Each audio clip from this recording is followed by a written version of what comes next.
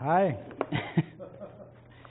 So this is my first time up here, but it's not my first time preaching. I had to do this once in school in grade 12, so I think technically that means I've got about 17 years of preaching experience. So you're in good hands. So today what I'm going to do is I'm going to do a little bit of kind of encouragement to start off with, because I'm going to do something that I don't think since I've been home in September that I've heard done here. And I haven't been here every Sunday, but and that is preaching from the Old Testament. I know we like to spend a lot of time in the New Testament, but I think the Old Testament has so much to offer. And I've kind of noticed, I think a lot of times mature adult Christians tend to stick to the New Testament a lot and not go into the Old Testament. Well, I don't think it's just history and stories for children, or it's just not that relevant for us today because it's set so far in the past and the rules have changed and all that. But I love the Old Testament. I think it's fantastic. I love the stories. I've always been a big fan of stories, reading stories, hearing stories, watching stories, and I think we should all get back into that, get back into the stories because they're just so full of life and everything. So I'm just going to give a couple points as to why I think it's important for us to, if you're not in it, to get back into the Old Testament, and if you are in it, to continue on with that, and then we'll move on. So the first thing is that the Old Testament is part of the Bible, right? It's there, which means it's important, right? We don't just skip over it. The Old Testament was Jesus' testament. It's what Jesus learned. It's what he trained in, what he taught, what he preached. It's what he used to. It's what he referenced when he was being tempted by Satan in the desert, right? He would reference the Old Testament verses to fight back, and that's when he was in the temple as a child. That's what he would have been teaching there. When he taught when he was older, he read from Isaiah, right? That's Old Testament. And the last thing I have is that, and what I'm going to kind of focus on today, is that Jesus is present throughout the entire Old Testament, right? So we know that Jesus as a baby, as a child, as a man is there in flesh at the beginning of the New Testament, but he's also there throughout the entire Old Testament, right? So this is something that was taught to me by Al during our men's Bible studies quite a few years ago. Eddie and Dan and Brian were all pretty consistent members of, and different people came at different times, but for a period there, it was just about the 4 or 5 of us consistently going, so Eddie might remember this. But we were reading through 1 Samuel, and so what Al's kind of idea was, and I think it's a fantastic thing to do, is when you're reading the Old Testament, you're reading the old stories, you read it through the lens of where is Jesus in this story, right? Because you read through it, and as human beings, we read stories as kids. We always like to inject ourselves into the stories, right? Often as main characters and that. But so I think this is a great. As you go back into the Old Testament, you read the stories, you really think about it in your head. Where is Jesus in this story? What is he doing? Which character is he? And that sort of thing. And so today I'm going to go through a story, a very popular and well-known story. It's not going to be new to anybody.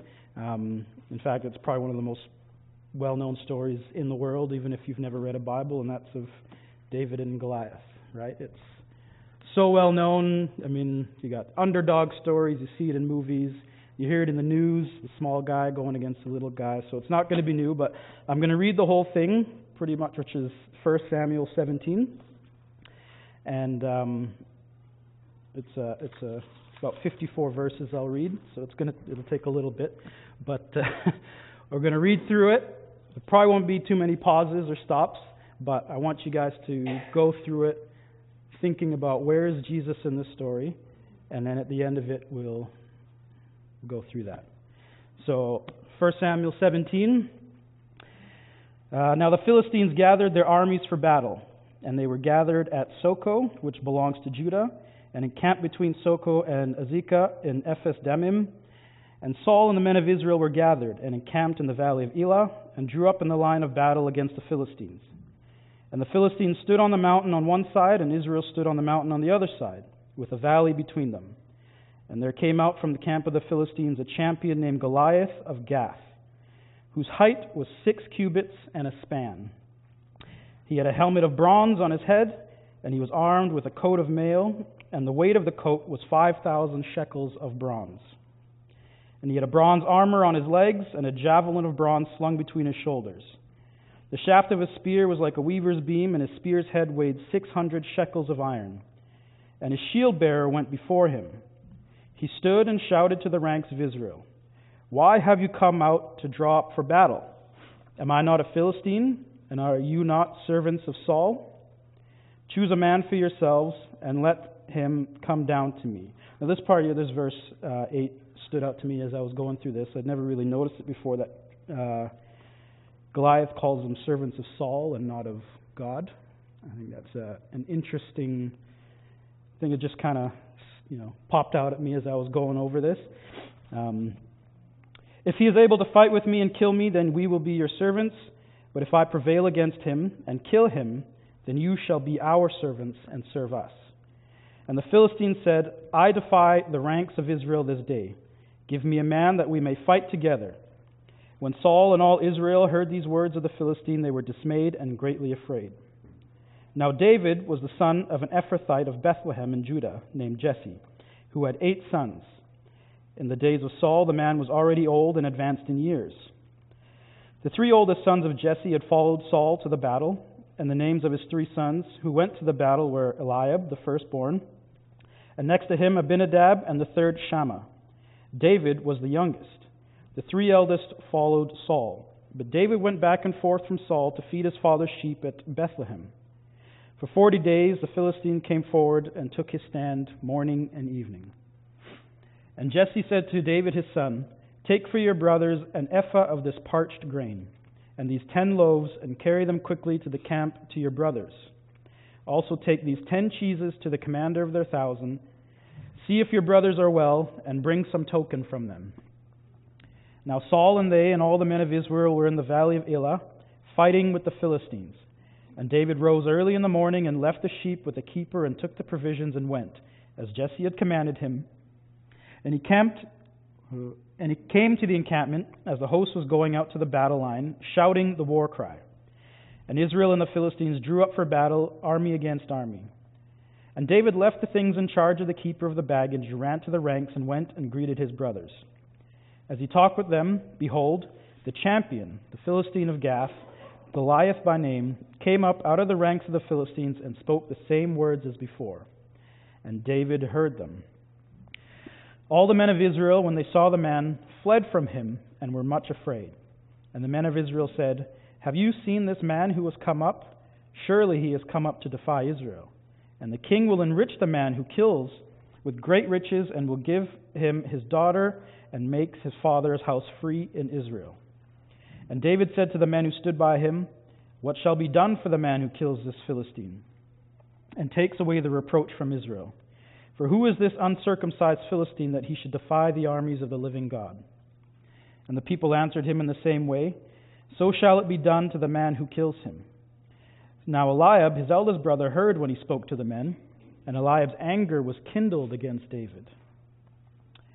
And he said, "Why have you come down? And with whom have you left those few sheep in the wilderness? I know your presumption and the evil of your heart, for you have come down to see the battle." And David said, "What have I done now? Was it not but a word?" And he turned away from him toward another, and spoke in the same way, and the people answered him again as before. When the words that David spoke were heard, they repeated them before Saul, and he sent for him. And David said to Saul, "Let no man's heart fail because of him. Your servant will go and fight with the Philistine." And Saul said to David, "You are not able to go against this Philistine to fight with him, for you are but a youth, and he has been a man of war from his youth." But David said to Saul, "Your servant used to keep sheep for his father, and when there came a lion or a bear, and took a lamb from the flock, I went after him and struck him, and delivered it out of his mouth.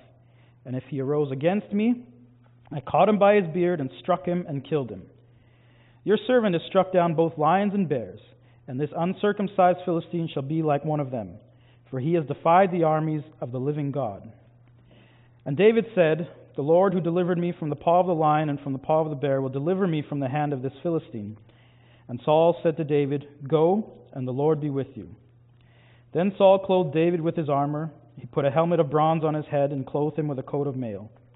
And David strapped his sword over his armor, and he tried in vain to go, for he had not tested them. Then David said to Saul, "I cannot go with these, for I have not tested them." So David put them off. Then he took his staff in his hand and chose 5 smooth stones from the brook and put them in his shepherd's pouch. His sling was in his hand, and he approached the Philistine. And the Philistine moved forward and came near to David with his shield-bearer in front of him. And when the Philistine looked and saw David, he disdained him, for he was but a youth, ruddy and handsome in appearance. And the Philistine said to David, "Am I a dog that you come to me with sticks?" And the Philistine cursed David by his gods. The Philistine said to David, "Come to me, and I will give your flesh to the birds of the air and to the beasts of the field." Then David said to the Philistine, "You come to me with a sword and with a spear and with a javelin, but I come to you in the name of the Lord of hosts, the God of the armies of Israel, whom you have defied. This day the Lord will deliver you into my hand, and I will strike you down and cut off your head. And I will give the dead bodies of the host of the Philistines this day to the birds of the air and to the wild beasts of the earth, that all the earth may know that there is a God in Israel. And that all this assembly may know that the Lord saves not with sword and spear, for the battle is the Lord's, and he will give you into our hand." When the Philistine arose and came and drew near to meet David, David ran quickly toward the battle line to meet the Philistine. And David put his hand in his bag and took out a stone and slung it and struck the Philistine on his forehead. The stone sank into his forehead, and he fell on his face to the ground. So David prevailed over the Philistine with a sling and with a stone, and struck the Philistine and killed him. There was no sword in the hand of David. Then David ran and stood over the Philistine and took his sword and drew it out of its sheath and killed him and cut off his head with it. When the Philistines saw that their champion was dead, they fled. And the men of Israel and Judah rose with a shout and pursued the Philistine as far as Gath and the gates of Ekron, so that the wounded Philistines fell on the way from Shiraim and as far as Gath and Ekron. And the people of Israel came back from chasing the Philistines, and they plundered their camp. And David took the head of the Philistine and brought it to Jerusalem, but he put his armor in his tent. So that's the story. You've all probably read it several times in your life. You've heard all kinds of versions of it. But I'm hoping today, as like I said, we read it through a different kind of lens and ask the question, where is Jesus in this story? Right? So, like I said before, we are inclined to put ourselves in any story that we read or hear into the shoes of the hero, the protagonist, or if there's a group of them, you pick, if you're Lord of the Rings fans, you say, "Oh, I'm Gimli," or "I'm, as a kid," or "I'm this person," the one that you kind of relate to with the most. We are taught, if you're part of this at all, by social media, there's this trend about the main character energy, right? So there's certain people that give off an energy that makes them seem like if they were in a TV show, they'd be the main character. And then you've also got the side characters who are just kind of there to help the main character along their way. And then you got the what we might call NPCs or bots, the non-playable characters, the ones that you might interact with, and they don't really do much. They're just around, right? So in this instance, we're inclined, and not just inclined, but lots of times when you hear the story, you're encouraged to see yourself as David, right? Lots of times when this story is brought out to people, even in church, we're taught, we are David. We go up against our Goliaths, our giants, And, with the power of God behind us, we can take on those giants and slay them, right? That's kind of the most common theme or common teaching through this story. That we are the brave ones who go out and face the giant with no armor, just a few stones in a sling, and will prevail. But is that who we really are in this story? Because if we look at it and think and know that Jesus is in this story somewhere, then we kind of have to shift where we are, because when you think about it, the hero of the story, David, is not really us. It's Jesus, right? Jesus comes in, takes on our giants for us, right? And so then, who does that really leave for us? Well, we're not the Philistines, right? We're not Goliath. We're not fighting against Israel. We're not fighting against God's people. And there's really only a couple other characters in this story that we could possibly be. And that is, we are the scared Israelites sitting back, not wanting to go out and fight against Goliath, and waiting for somebody, hopefully, to come along and do something about it. Right? And that's not a bad thing. We're there. And as you read through, it does seem like there were times where it says both armies would come up into their battle array, and it sounds like they may have done a little bit of fighting, but Goliath would come out every morning and every night and proclaim his challenge. Maybe they would, and then they would run away, right? It says that they would run away and hide when he would come out. But they did come out every once in a while. Maybe there was a bit of fighting and tussling, and then Goliath would show up and they'd disappear, right? So that's us. We're the ones sitting there thinking we're brave. We've got all our armor and our weapons out, and we see the enemy, and we're ready to go. We even step out a little bit, maybe a little tussle here and there. But then the giant approaches, and we disappear, right? And that's when Jesus steps in for us. And like David's brothers, we might often resist that. David's brothers challenged him and says, "What are you even here for? You're just here to watch the battle and have a bit of fun. Go home, and who's watching the sheep, right?" And I think in our lives we come across these big problems, and Jesus has offered himself. He says, "I will carry your burden. Give your burden to me," right? And we says, "What do you even? Just we can do it. Just stay over there. We'll take care of it." And then, luckily for most of us, he doesn't do that. He pushes through. He challenges the giant, and we might even try and fit him with some of our own armor that, of course, doesn't fit. And then he goes out there and fights our giant for us, right? I believe it is important to understand who we are and where we stand in these stories. And to understand that this story is not necessarily our story, right? It's like, Leroy, your life, you're not the main character of your story. I'm not the main character of my story. You're not the main, Yeah.